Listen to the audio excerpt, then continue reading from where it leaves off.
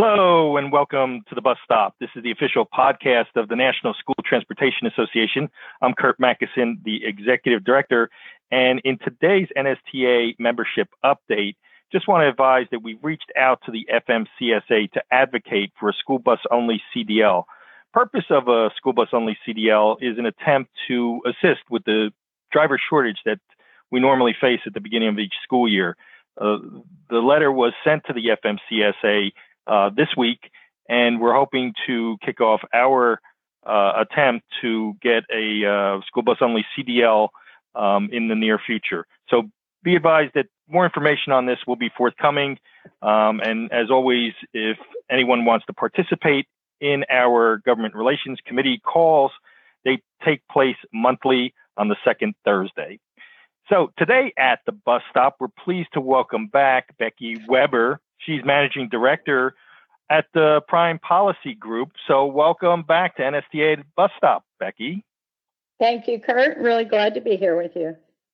Great. Now, you've been a frequent speaker at NSTA programs. That's an understatement, of course, but there may be some listeners out there who are unfamiliar with the relationship between Prime Policy and NSTA. So why don't you take a moment to highlight that for us? Sure.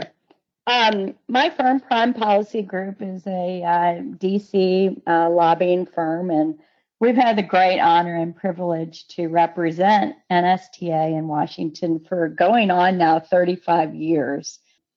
I have been involved for the last 19, so all of that before me was other folks in my firm. But my boss tells me that you are our longest standing continuous client.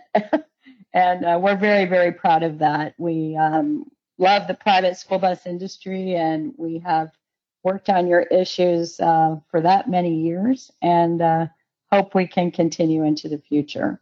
It's been a great partnership between the association and our firm. Yeah, great. And we agree completely. Now, a lot of activity going on Capitol Hill. The most urgent matter facing the industry right now is the coronavirus economic relief for transportation services.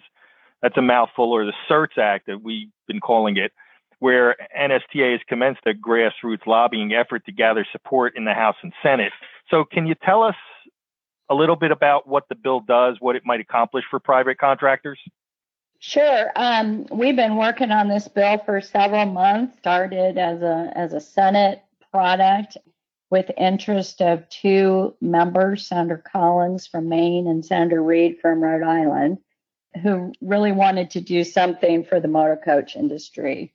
And through that process, we were able to get the private school bus industry added to the bill. It also helps the private U.S. flag passenger vessel industry. And you might wonder, like, what? That's kind of an odd conglomeration of industries. I'm kind of referring to the bill in shorthand as the island of misfit toys.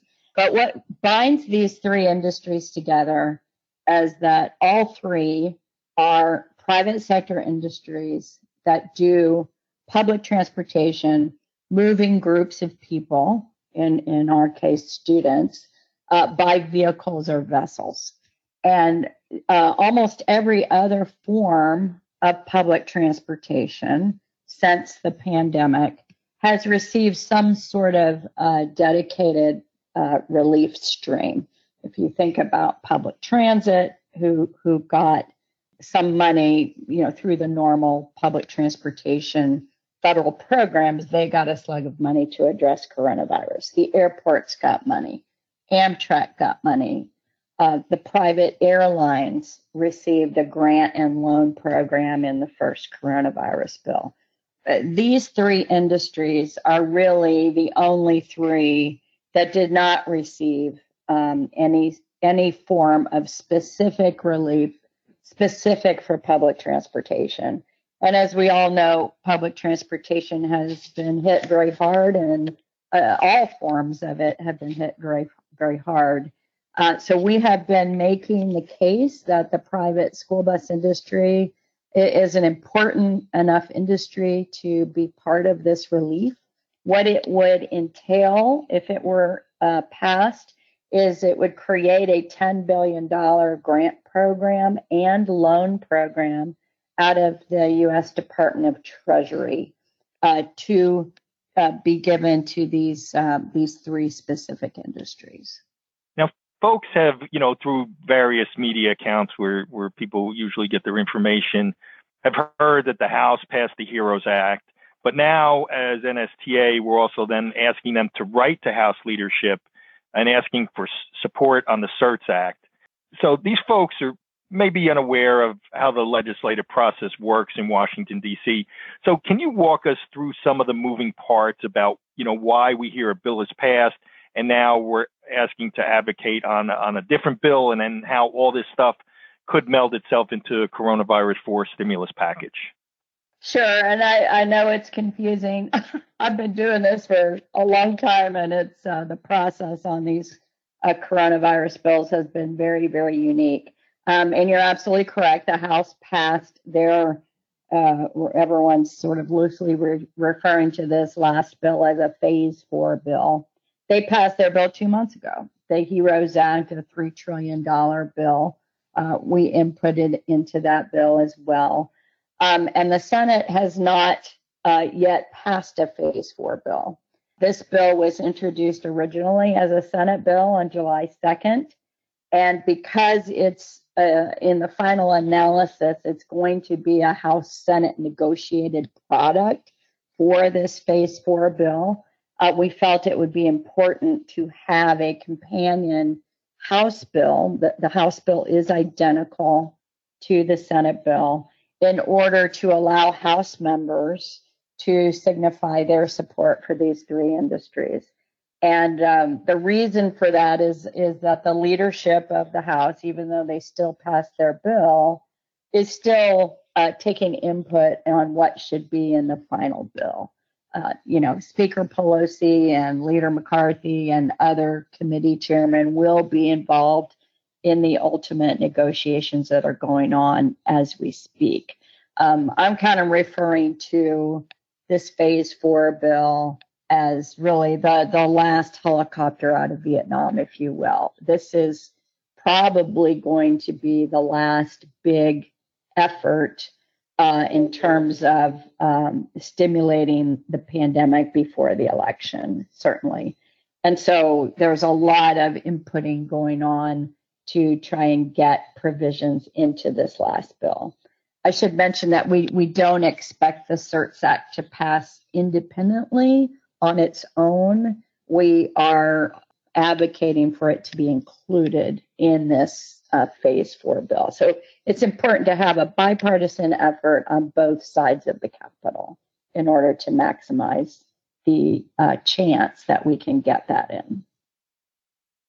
So I'm just going to clarify that last part so people understand it. So we're not saying that the CERTS Act will pass and be enacted on its own, but instead that it will be subsumed within the Phase 4 coronavirus stimulus omnibus bill. So is Correct. that the intent? Yes. Okay. Yes. It's either all going to be in this last big Phase 4 bill or it won't be. It's you're in or you're out. That's the only thing that's going to move. Okay. Now, another provision that concerns contractors is the pandemic unemployment assistance, that $600 UI bonus, and now that expired at the end of July. But there are many, many proposals that we're coming across about if that comes back, when that comes back, and what that looks like if it comes back. Can you give our folks the latest on that? Yes, this is turning out to be one of the highest level issues, most controversial, I would say, most high visibility issues, with the party divide producing very different philosophical views on whether that should be extended, if so, for how long, and at what level. The House Democrats in their HEROES bill extended the $600 a week pandemic unemployment through the end of March. Senate Republicans have never wanted to do that. They're they've been hearing from a lot of industries, including yours, that pandemic unemployment insurance is it makes it very, very difficult to keep your employees. So the Senate Republicans have been trying to come up with somewhat of a middle ground of something less than $600 a week. What they originally included in the Senate initial proposal that was released last Monday was a $200 a week bonus for 2 months. And then beginning in September, they would allow the states to raise that to 70% of a person's prior wages with a maximum of $500. That really did not fly at all with the Democrats. The latest in the negotiations is that the White House and the Senate Republicans have offered a 4-month extension of the $600 per week to the end of the year. And that has reportedly also been rejected by the Democrats. So we're kind of at an impasse on that issue right now. I think overall, the Democrats have a very strong hand in these entire negotiations because they've already passed their bill, because the Senate really dragged its feet on getting its positions together. And they're really just now getting to these hard negotiations. So it's hard to say at today on August 4th how that's all going to play out. But I think if I had to speculate, I would say there will be some extension of the $600 a week with some sort of phase out at the tail end of that. So, I mean, in total, there's a lot of obviously negotiations going on Capitol Hill, and we hear so many conflicting, stories about final passes or chances of final passage and enactment of the Phase 4 coronavirus stim package that includes a certs provision. If you were to look in your crystal ball, Becky, what do you think is going to perhaps happen, and how long will that take? Well, if I had the perfect correct answer on that, I would love to give it to you. Unfortunately, nobody does. But my gut is that they will reach agreement on something over the next 10 days, 2-3 weeks. I would put it at. They are trying to get there by a week from Friday, which is August 8th. And it is certainly still possible. The principles, and what I mean by the principles, are the administration, which is the primary folks doing the White House's bidding on this, are Treasury Secretary Mnuchin and White House Chief of Staff Mark Meadows, Senator McConnell, the Majority Leader, Senator Schumer, the Minority Leader, Speaker Pelosi, and Minority Leader McCarthy. Those are the principles that have been negotiating, at least trying to get the basic framework of what a deal would look like. The hot issues are the pandemic unemployment that we just talked about. How much money are we going to give state and local governments?